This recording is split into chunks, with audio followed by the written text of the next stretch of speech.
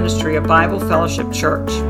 Let's Talk is designed to give you some spiritual truth to consider every day, Monday through Friday.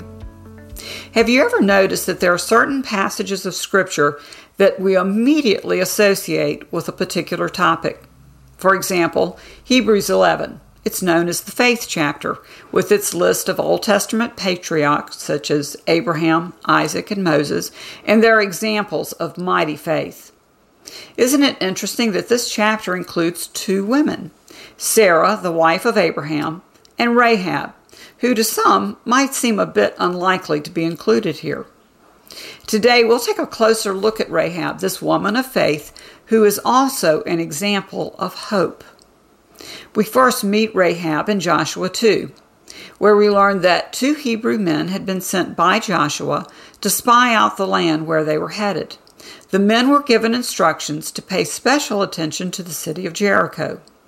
Rahab, who lived in Jericho, provided a hiding place and then a means of escape for these two Hebrew spies. We learn in Joshua 2 that Rahab knew that the God of the Hebrews had dried up the Red Sea so that they could pass through, and had also given them remarkable military victories. In verse 11, we find these words from Rahab: "For the Lord your God, He is God in the heavens above and on the earth beneath." She recognized that these men worshipped no ordinary idol, but the God of miracles. Certainly, this influenced her decision to hide the spies and then provide a cord, a scarlet cord, as a means of escape when their lives were in danger. While the cord was a literal means of escape, there's something much deeper being communicated, because the same Hebrew word used here for cord also means hope. Isn't that remarkable? Rahab provided a cord that was literally the hope of life for these two men. It was that cord lowered from a window in her house that provided the means of escape and allowed them to live. Interestingly, we also find that this same cord would be the means of hope for Rahab and her family later when the Hebrews returned to destroy Jericho. In verse 18, we read the instructions the two Hebrew spies gave to Rahab.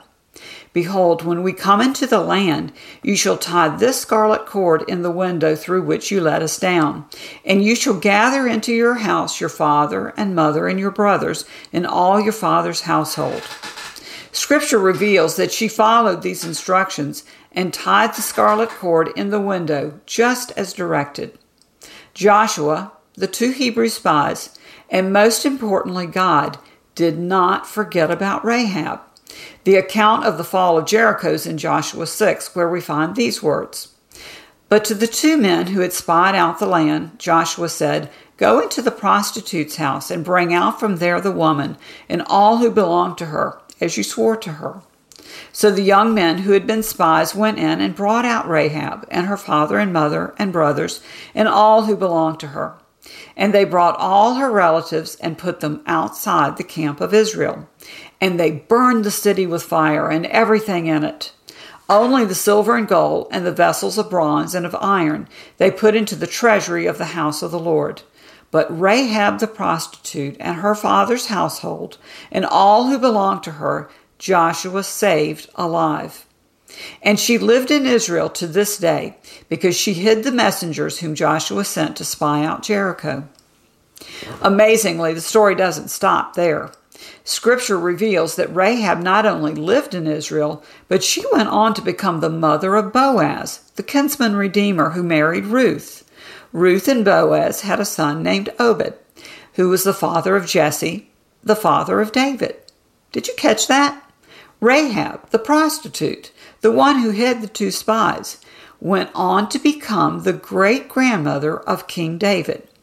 Now, if that's not amazing enough, take a look at the genealogy of Jesus in Matthew 1, and guess who shows up? Rahab. That scarlet cord that was the hope of life for the two spies provided hope of life a second time. The next time it was for Rahab and her entire family after the incredible fall of Jericho. But that was not the end of God's plan.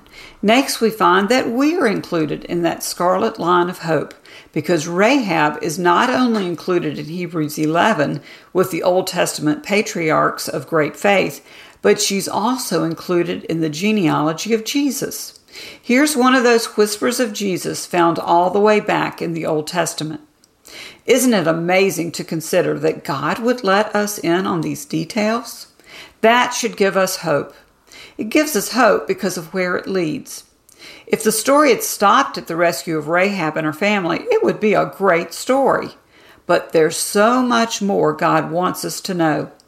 He wants us to know that she was not only rescued, but she went on to be an integral part of this incredible story, God's story. That scarlet cord leads us to Jesus, the one who came to our rescue through his atoning sacrifice. So when you think about Jesus coming as a baby, don't forget Rahab. Remind yourself how God chose to include her in his story, and how we are all, in a sense, just like Rahab, ordinary people in need of an extraordinary God. Romans 15:13 says, "May the God of hope fill you with all joy and peace in believing, so that by the power of the Holy Spirit you may abound in hope." Let's pray. Thank you, Lord, for your word and for letting us in on the details of lives like Rahab's. Help us never forget that no matter what's happening around us, you are still the God of hope. Amen. Well, thanks for joining us today for Let's Talk. Check out the BFC website where you'll find more information about the various ministries available for all ages at Bible Fellowship Church. Remember, come what may, rejoice in hope.